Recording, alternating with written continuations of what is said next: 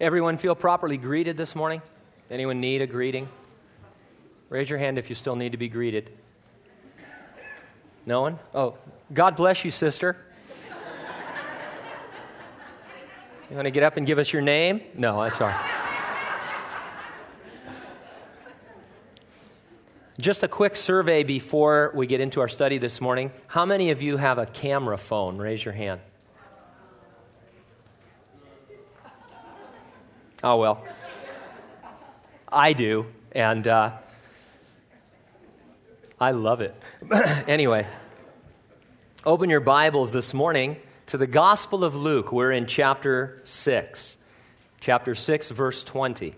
If you are new or visiting Calvary Chapel, we study through books of the Bible, verse by verse and chapter by chapter, and we are in the Gospel of Luke chapter 6, so that's the reason for you opening there. Luke chapter 6, verse 20. Well, I know you think it's funny, but some people don't know. They think, oh, the pastor, my wife called and told the pastor something about me, and then he designed his message around that, I want people to know that we just happened to be in Luke chapter 6 this morning. So if it's about you, God has busted you big time.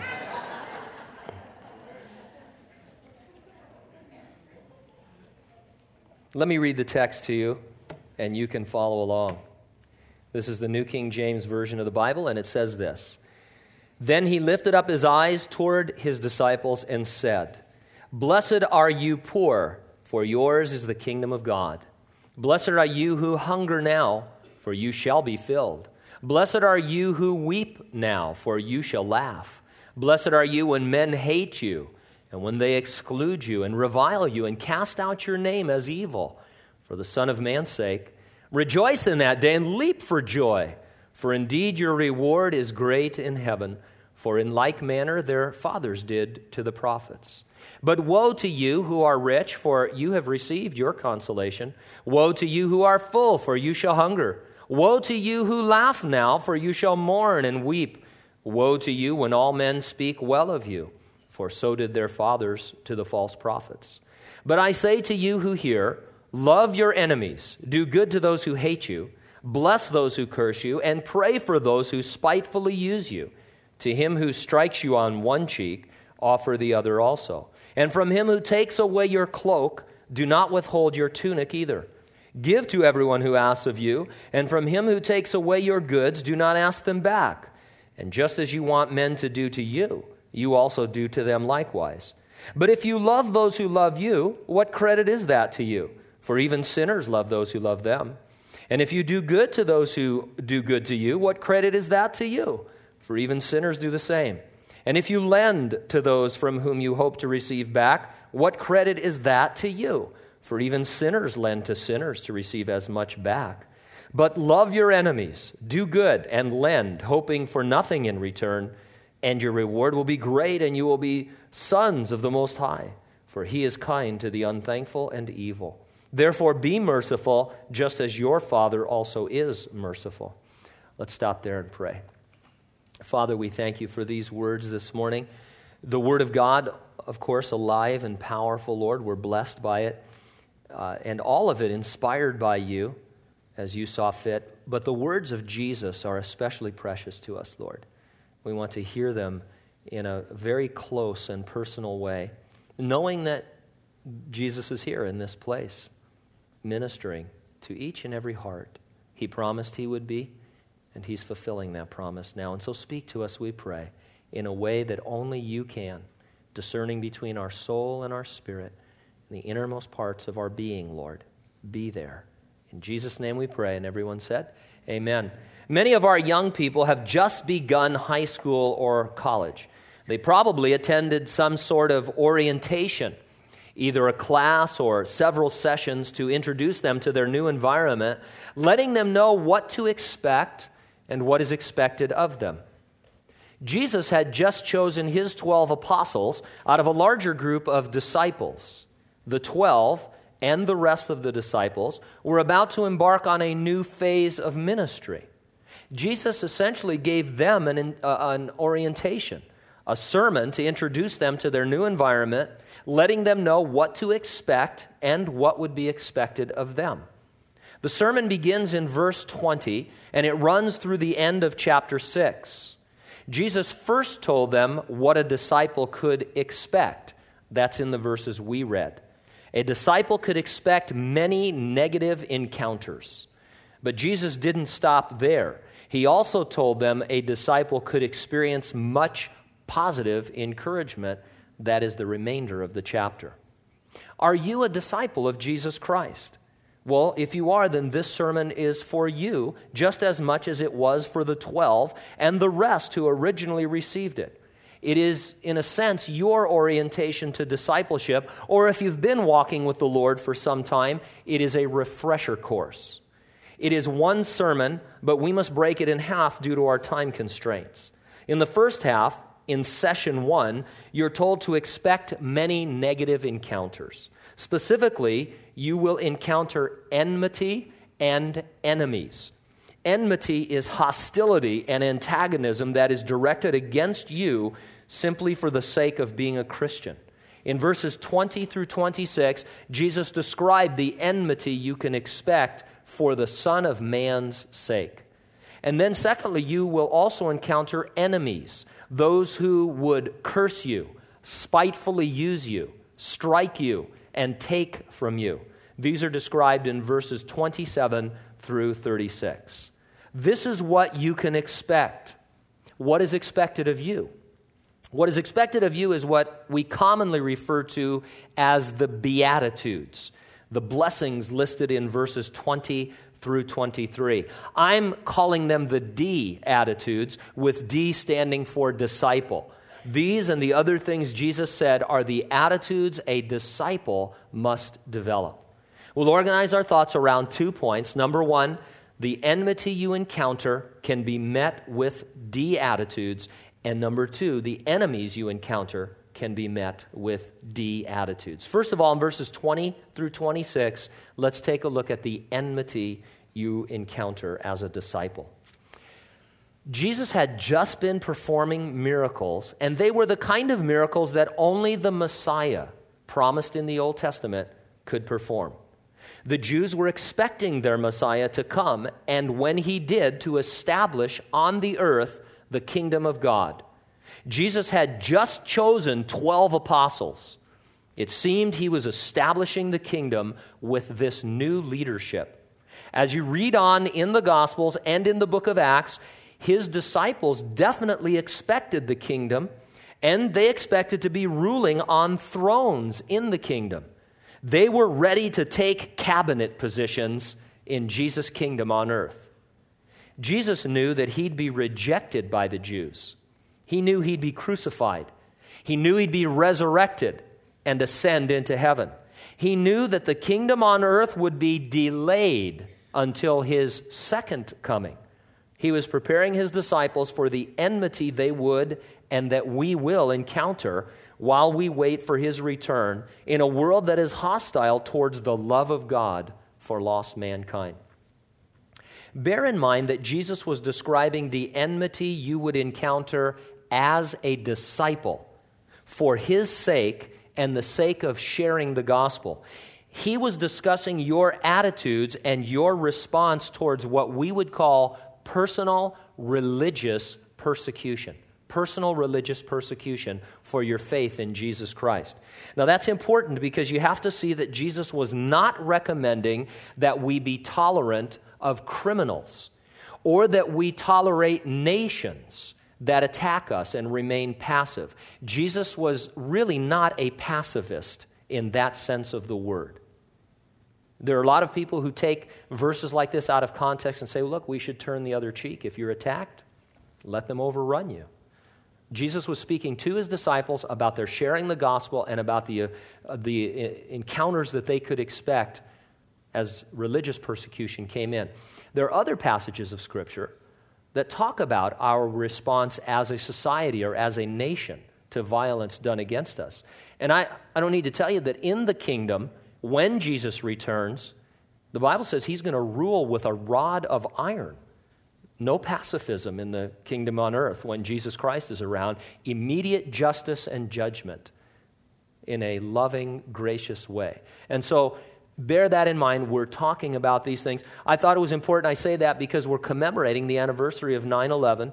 And there should be no confusion among Christians that there is a war against terrorism, that it is a morally right war and a biblically accurate war for us to wage. Now, one more quick comment about the context that we're in. There's a disagreement among scholars as to whether or not this sermon is the same as the Sermon on the Mount in Matthew's gospel. It is similar. It has similar beatitudes and other things, but it is not the same. It was given in a different place and at a different time.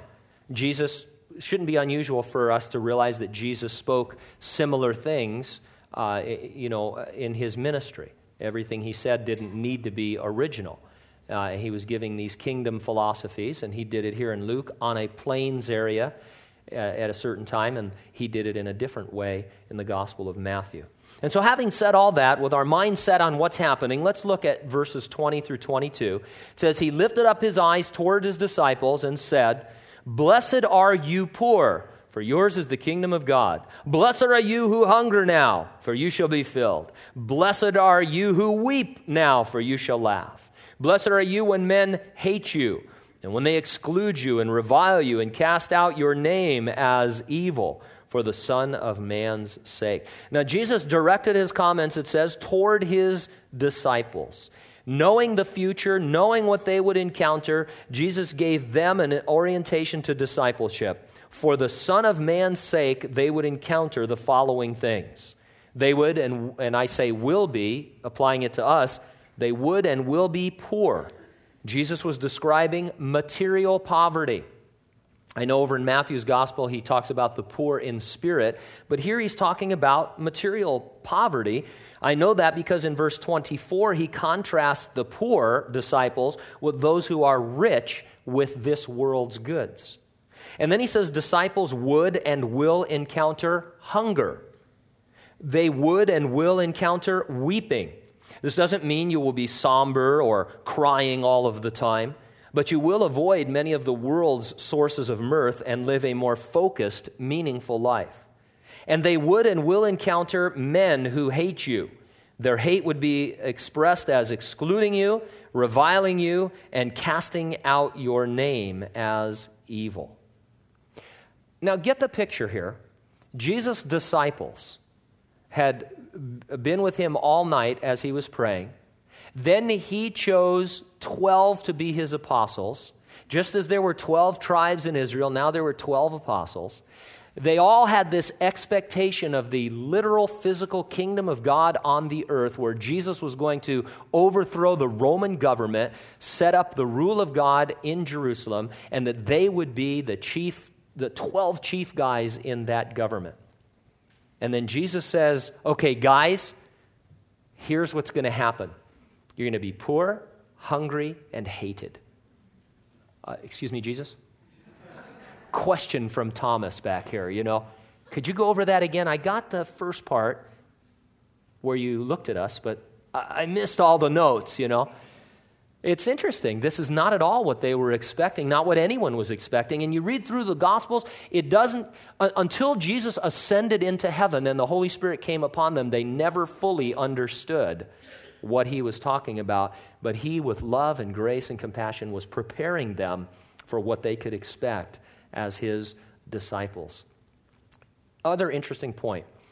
If you're out, let's say, looking for a job, maybe you read the want ads and help wanted, and then you show up at a place and you apply for the job, and they call you and they say, you've got the job. You usually know what the job is, don't you? Don't they usually tell you, you're going to do this or that, you need this requirement and, this education and all that. I mean, you only look for certain kinds of jobs, the help wanted ads that are in alphabetical order in terms of what you're looking for. Okay, well, Jesus, see, what he did in ministry, and this is a great pattern for ministry for you to get into your heart. Jesus looked out and he said, 1, 2, 3, 4, 5, 6, 7, 8, 9, 10, 11, 12. You 12 guys, I prayed all night and my Father showed me you 12 guys. You are the apostles. Come on forward. Now let me tell you what you're going to do. You're going to be hated, hungry, persecuted, and for the most part, martyred. Let's go. Excuse me. I'd like to talk to my shop steward for just a minute. That is not at all what Jesus, the kingdom, remember the Old Testament prophets, the kingdom on earth. You understand? And see, this will help you though, because a lot of times in the ministry or ministering or serving, however you want to put it, I'm not talking about the full-time ministry necessarily, but just if you serve in the church in any capacity, sometimes you're going to wonder what your job description is, and I'm just going to go, I don't know, I'm too busy sending camera phone pictures, but figure it out, and you don't always know what you're signing on for. But that's what it means to be a servant. You're signing on to be a servant. I've done all kinds of way out things, whatever your idea of being the pastor is, you should hang with me for a while and find out what it's really like. Glorious, I'm not getting down, I think it's great, but just the different errands and little projects and things that have really nothing to do with what you think being a pastor is. And so it's always funny to me when somebody's doing a ministry and they say, well, I didn't think it was going to be like this. Okay, well, you're just like the 12 apostles, because they didn't think it was going to be like that either. But it was great, and they were blessed for it. And so bear that in mind. Now, Jesus was not saying it was more spiritual to be poor or hungry or weeping or hated. He was not saying that everywhere and all the time that this is how disciples would be treated, but he was preparing his disciples for the kinds of encounters they have indeed experienced throughout the centuries, and they continue to experience in many places today to a greater or lesser degree. Read the book of Acts, read Fox's Book of Martyrs, read about today's persecuted church, and you will see what Jesus described happening throughout history. These very things are how disciples have been treated. The key here is that though the world may be hostile, the disciple is looking beyond this world to the future kingdom of God. Whatever light afflictions you may encounter and be called upon to endure as a Christian, you're already a citizen of the future kingdom, and you shall be filled and laugh when it is established as Jesus returns to the earth a second time, a thing that is yet future to us.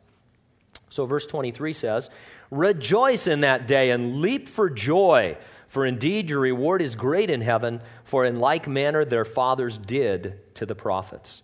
You're told to look forward to your spiritual future, and by doing that, you can rejoice today in the future day. You can leap with joy right now, knowing that in the future your reward is great in heaven. And this is the testimony of many multitudes of saints who have been persecuted and even martyred over the centuries, losing all of this world's goods, having their families killed in front of them, about ready to lose their own life, rejoicing and leaping for joy, even in the face of their captors and persecutors, because they understood these words of Jesus Christ. For the present, you find yourself in good company if you're being persecuted. Just as people persecuted God's prophets of old, so you too will be persecuted. And so Jesus says, now, you guys, I know you're thinking kingdom thoughts here, but you're more like the prophets in the Old Testament. I want you to, do you guys remember Jeremiah? Do you remember Isaiah? Do you remember these guys? They weren't well received for the most part by their own people, and a lot of them were killed and martyred for their faith. And so Jesus is being honest with them, but who wouldn't want to be one of these guys in the sense of the honor and the, when you look back on these guys and think, oh man, what a life. What a fantastic life. Oh, Elijah, Elisha, the way that God used those guys. And Elijah especially, you think there's a guy, the scripture says, just like me, a man with like passions, the Bible says. So, it's fantastic. And yet, the truth is, they endured much suffering for the kingdom of God. Now you can understand why Jesus said you were blessed, even though you might be poor and hungry and weeping or hated. You see everything backwards from heaven's eternal perspective. Thus it is not a blessing to be poor in and of itself, but you are blessed if and when you find yourself poor for the sake of the gospel, because you have security in the future kingdom of God. And the same holds true for each of the other blesseds Jesus spoke to you. So again, just to keep it in context, people who look at this and say, well, I'm going to get rid of all my possessions because I want to be more blessed by God, that is not at all what Jesus is talking about. He is saying that if you're a disciple, under certain circumstances and in certain places, you might not have anything. You might have it taken away from you. You might have to live in abject poverty for the sake of the gospel of Jesus Christ. And when that happens, you're blessed. So get that. Context is so important to the words of Jesus Christ so that we don't fool ourselves into thinking we're more spiritual than we are or miss the real point. Contrast the persecuted disciple now with the unbelieving citizens of this world in verses 24 through 26. But woe to you who are rich, for you have received your consolation. Woe to you who are full, for you shall hunger. Woe to you who laugh now, for you shall mourn and weep. Woe to you when all men speak well of you, for so did their fathers to the false prophets. These are unbelievers. Their hope is in this world. They value being rich and being full with the things of earth rather than the things of eternity. They laugh now, meaning that they enjoy the superficial entertainments of the world. They're shallow is what it means. They're not very deep. All men speak well of them means that they fear men rather than God. They're more interested in pleasing men and fearing men and being like other men than God. They are like the false prophets who led others astray on their way to hell. Jesus shattered the expectations of his first apostles. As I said, they didn't quite realize it until after he rose from the dead. They wouldn't hold high offices on earth, not yet. They would be hounded, hunted, persecuted, and martyred. But Jesus said they were blessed because of that treatment, because it was for his sake, and he was busy storing up riches in heaven for them. Not only will you have this enmity, but you will encounter enemies, verses 27 through 36. If there is a key to understanding the next few verses, it is simply this. As Jesus' disciple, you can respond to your enemies with God's supernatural love. We are specifically talking about the way you are treated by unbelievers for the sake of being a Christian. And that means a couple of things. First of all, we are not excusing Christians who bring upon themselves persecution, oftentimes for their lack of Christianity. Brother, would you pray for me? Sure, what's happening? I'm having such a hard time at work. What's going on? I'm being persecuted for righteousness' sake. They know I'm a Christian. They're persecuting me. Wow, what's happening? When I'm late 5 minutes, my boss comes unglued. He's all over me. But this other guy was late 4 minutes. He's not a Christian. And they ignore that. Okay, let's pray. Father, help my brother to get to work on time and quit being an imbecile. In Jesus' name, amen. All right. You get the idea. And we're not talking about necessarily relationships between believers in these verses. Certainly there are things that are applicable, but this is the disciple in the world being persecuted by the unbeliever. Relationships between believers, lots of other passages in the New Testament, especially in the epistles, the letters, that talk about how we are to relate to each other. How are we to, well, in fact, they are the one another scriptures. There's about 58 or 60 of them. Love one another, pray for one another, show hospitality to one another. And then there's a whole way of our dealing with one another if we've been offended and all these kinds of things. And so we're really not looking at our interrelationships as Christians. We're keeping it in the context that Jesus had. You're the disciples going out into the world, hostility against you, enemies, enmity. This is how you are to act towards the unbeliever to seek to win them to the saving knowledge of Jesus Christ. And so Jesus presented a principle you can live by, and then he'll provide a few examples of putting that principle into practice. The principle is in verses 27 and 28. He says, "But I say to you who hear, love your enemies, do good to those who hate you, bless those who curse you, and pray for those who spitefully use you.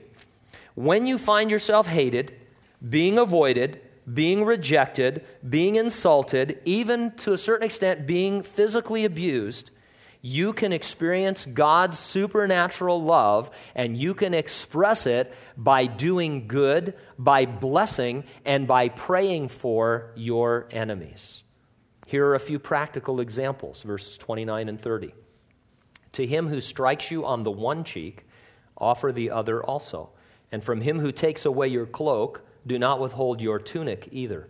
Give to everyone who asks of you, and from him who takes away your goods, do not ask them back."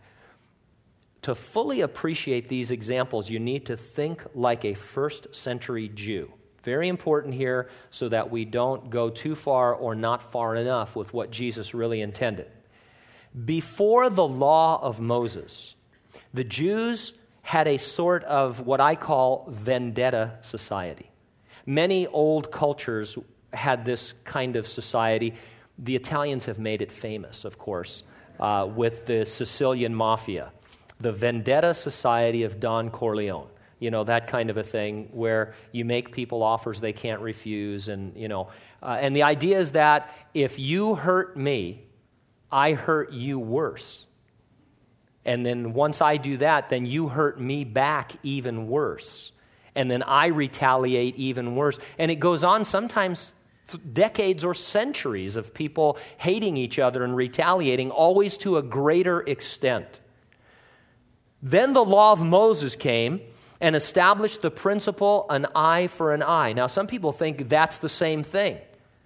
Isn't that what we're talking about? No, very interesting. The eye for an eye limited retaliation and revenge. I could no longer go beyond the damages that you had caused me and seek revenge. I did have the right to seek restitution. And so if you stole my mule, I had the right to one of your mules or for you to pay me for the mule, but I couldn't go and burn down your house. And so this is a big advancement in the history of human relations. It's really a fantastic law. Jesus is refining that same way of thinking now even further. He said, instead of retaliation, instead of even demanding restitution, return blessing for wrongdoing. Very revolutionary. Why would you do that? I see it here as to be evangelistic. It is to show the depth of the love of God. Jesus didn't die for my rights. He died for my wrongs. If I am wronged by unbelievers, for the sake of the gospel, I can choose to forego my rights and return blessing instead. And that's what Jesus is talking about. He says, you're at school, you're in the workplace, you're in your home, surrounded by unbelievers. And they are oppressing you. They are persecuting you. You, in our society, of course, have rights and rights of restitution, that kind of thing. But Jesus says, now there are going to be some times when I want you to forego those rights for the sake of the gospel. Not always, and this is where you have to have a really good, close, personal walk with the Lord. I don't want anybody to leave here thinking that you can never exercise your rights in society or in the home, or that you have to always take what is wrongfully done to you. But I do want to open up your heart to taking a few more wrongs than we normally would like to. Paul the Apostle, for example, he entered into this mindset, and he would use his rights for the sake of the gospel. And maybe that's the way to look at it. Goes to the city of Philippi, is preaching the gospel. The leaders of the city grab him, they beat him and Silas, and they throw them in the Philippian jail, which is a dungeon, and they're in stocks. This is the famous episode, you remember, where they were singing Calvary worship songs at midnight. There was an earthquake, all the jail cells opened, and the jailer is going to kill himself because the prisoners are escaping. And Paul says, hey, come on, this is a God thing. Don't do that. And so he goes, okay. goes over to the jail. He says, "What must I do to be saved?" And Paul shares the gospel with him, goes to his house in the middle of the night. Get up, get up. You can't believe what's going on. The whole household gets saved. Then they have a good time and go back to jail. They lock themselves back in. Next day, the Roman officials come, the magistrates, and they say, "Okay, we're going to let you go. Get out of town." And Paul goes, "Okay, hey, thanks a lot. Appreciate it. Oh, one thing before I go. Must have slipped my mind while you were beating me, but did I mention, did you see my passport? Do you know I'm a Roman citizen?" Oh man, these guys were in deep, deep trouble because they had beaten a Roman citizen without a trial. These guys could go to jail and worse. So Paul's like, and so he used his rights. Now, see, he didn't demand his rights. When they went to beat him the first time, he must have been led by the Spirit to keep his mouth shut and take his beating. He didn't say, "Hey, cut it out. I'm a Roman citizen. You can't beat me." He had a different spirit about him. But afterward, he said, "Oh, if this Roman citizen thing is big." He used it so that they would have favor towards the Christians. I don't want to say that it was a bribe, but it was interesting, the way that he used that. That's what I'm talking about. Don't always demand your rights. Think about whether you should and what can be accomplished through the wrongs that are being done to you. Rather than give case after case every possible example, Jesus gave the following rule of thumb in verse 31. "Just as you want men to do to you, you also do to them likewise." Now, I think if we keep it in terms of the type of men he's talking about, unbelievers who are persecuting you, it'll make more sense. Look past yourself and the wrong that is being done to you. Put yourself in the unbeliever's position. They are hell-doomed, dead in their trespasses and sins. They're condemned. They're without the ability to act any differently. There's a sense, a very real sense, in which I'm surprised we aren't persecuted more because unbelievers really can't help themselves. And yet, we struggle with this still. But anyway, this is the kind of person we're dealing with. When you were just such a person, you needed a Christian to example for you the supernatural love of Jesus Christ. And many of you can give that example of someone. You can say, "Yeah, there was this guy I worked with, or this gal," and the more we made fun of them, or the more pressure we put on them, the more it bothered us because they just gleefully and joyfully went through their day with some kind of a supernatural energy that I couldn't understand, that made me sick to my stomach, but it was something I wanted, something I recognized as being otherworldly. Now you are that person. Every enemy provides you with your opportunity to be an example of the love of God for lost mankind. I have to say, some of the most blessed times I ever had as a Christian were just before I went into the ministry, when I was in the title insurance business, being totally mistreated and going through all kinds of trials there at our company. It was so glorious. I'd come home and share with Pam, and we go, "Oh man, wow, they said that to you? He cussed you out?" "Yeah. You should have been there, man." Took me into his office and was pounding on the wall and cussing me out, and the other employees were acting like they couldn't hear it. And when I came out, I was smiling, and they were all like, nobody wanted to talk, it was all real tense, and it was fun. I love that kind of stuff. Jesus contrasted these D attitudes with that of unbelievers, verse 32. "But if you love those who love you, what credit is that to you? For even sinners love those who love them. And if you do good to those who do good to you, what credit is that to you? For even sinners do the same. And if you lend to those from whom you hope to receive back, what credit is that to you? For even sinners lend to sinners to receive as much back." Notice the repetition of the phrase, "even sinners." It is to remind you of what I just said. You are not one of them anymore. If you act just like them, only reciprocating good for good and evil for evil, always demanding your rights, how will they ever know that Jesus died for their wrongs? You know, two of Jesus' disciples here, two of his apostles, James and John, called the sons of thunder because they wanted to call fire down from heaven and destroy some people. And you think, I can't relate to that. But even in my own heart, sometimes you think, Lord, you know my situation at work. Please take my boss and move him to another department. I don't want anything bad to happen to him, Lord. Let me just say that. I'm not asking you to flame him from heaven, not at all. I'm not like James and John, but would you get him out of my hair? Sons of mini thunder, I guess. I don't know. When God wants you to pray, oh, Lord, fill me with your Spirit. Give me your joy. Let me pour it on so that the love of Jesus Christ just breaks this guy. Whatever he dishes out, Lord, give me the strength to be able to handle it in Jesus' name. That's what we're talking about this morning. And so he says in verse 35, love your enemies, do good, and lend, hoping for nothing in return, and your reward will be great, and you will be sons of the Most High, for he is kind to the unthankful and evil. Sons of the Most High just means you have characteristics of your Father. You're the example of Christianity.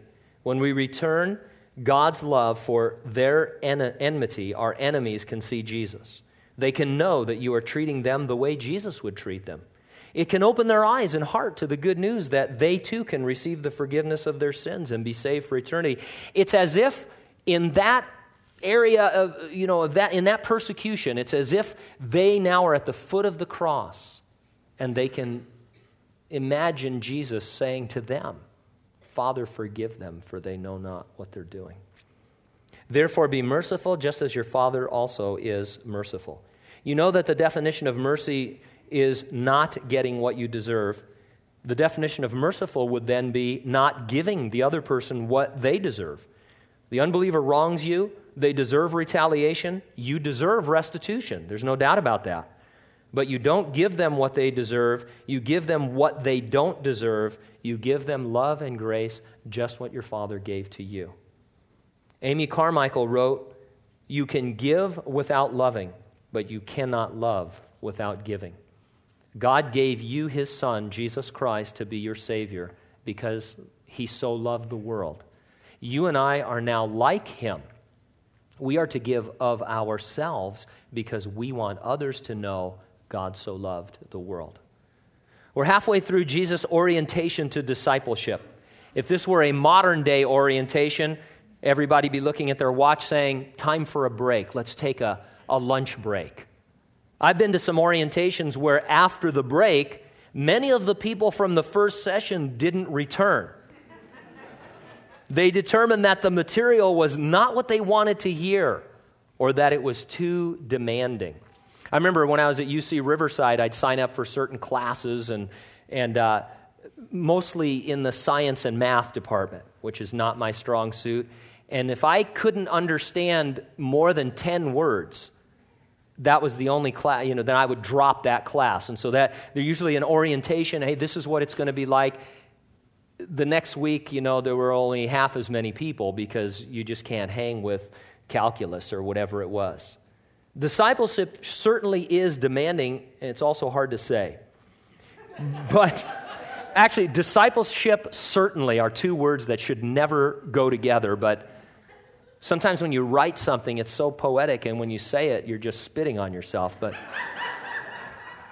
alongside the enmity and the enemies you can expect to encounter, there are encouragements to experience. Jesus has already told you about the encouragement of eternity. You are looking ahead to heaven, and you live backwards while on the earth because you're on your way home to Jesus. There are going to be at least 3 other encouragements in the remaining words of his sermon. All I can say to you is be the kind of Christian, not necessarily literally or physically, but in your heart, the kind of Christian that says, this is discipleship, and I'm going to come back after the break and get the rest of it. Let's pray together. Father, how gracious you are to be straightforward with us. Lord, you just tell us exactly the way things are. And Lord, though from one perspective it seems negative, and I even use the word negative, Lord, in the middle of this, you're saying, rejoice, leap for joy. I mean, not just be happy or have a smile on your face, but be leaping for joy. These things are supernatural. They are beyond us. We need the filling of your Holy Spirit to appreciate them and to accomplish them in our lives. Lord, I'm not here to explain how this happens. It happens because we're Christians and because you love us and you pour out your love and grace in our hearts. So often we just need to get our mindset on what is true. We need to just agree with you, and that's that point of faith, Lord, where, okay, I believe this. Oh, I can forego my rights in certain situations, Lord, so that the wrongs done to me can reverberate in that environment and become a testimony of my Lord and Savior, Jesus Christ. Maybe that's what's happening in some of our lives right now, Lord, and we don't realize it. Not that we're blowing it, it's just that we've forgotten what it's like to be a disciple. We're not directly persecuted. We're not imprisoned. Our families aren't being torn from us. None of our loved ones are being shot in the head for the sake of Jesus Christ.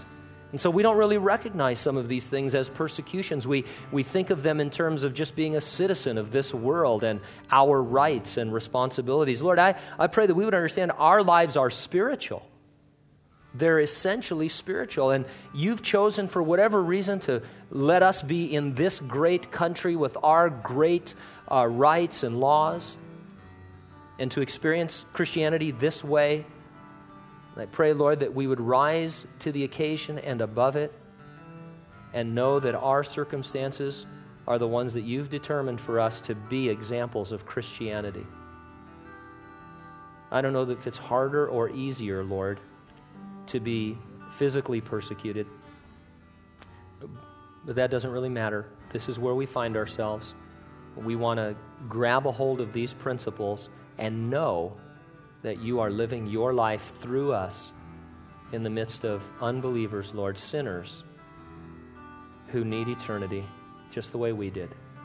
Use us, Lord, we pray, in Jesus' name. Amen. All right, let's stand together. As we close our service this morning, as each week, some of our deacons will be down in the front to pray for you and to pray with you. I invite you to come forward for that. It can be a sweet time. May God bless and keep you this week. In Jesus' name.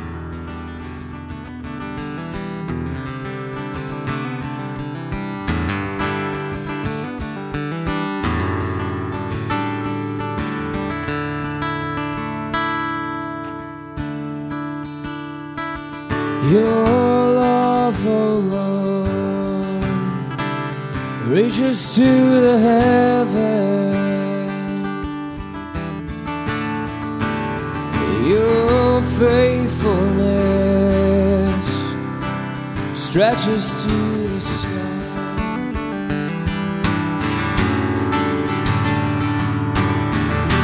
Your righteousness is like a mighty mountain. Your justice flows just like the ocean's tide. And I will lift my voice to worship you, my King. And I will find my strength in the shadow of your wings. Your love, oh Lord, reaches to the heavens.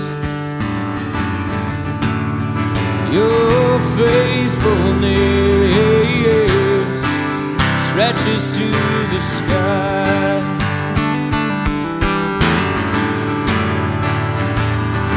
And your righteousness is like a mighty mountain. Your justice flows like the ocean's tide. And I will lift my voice to worship you, my King. And I will find my strength in the shadow of your wings. I'll lift my voice, and I will lift my voice to worship you, my King. And I will find my strength in the shadow of your wings.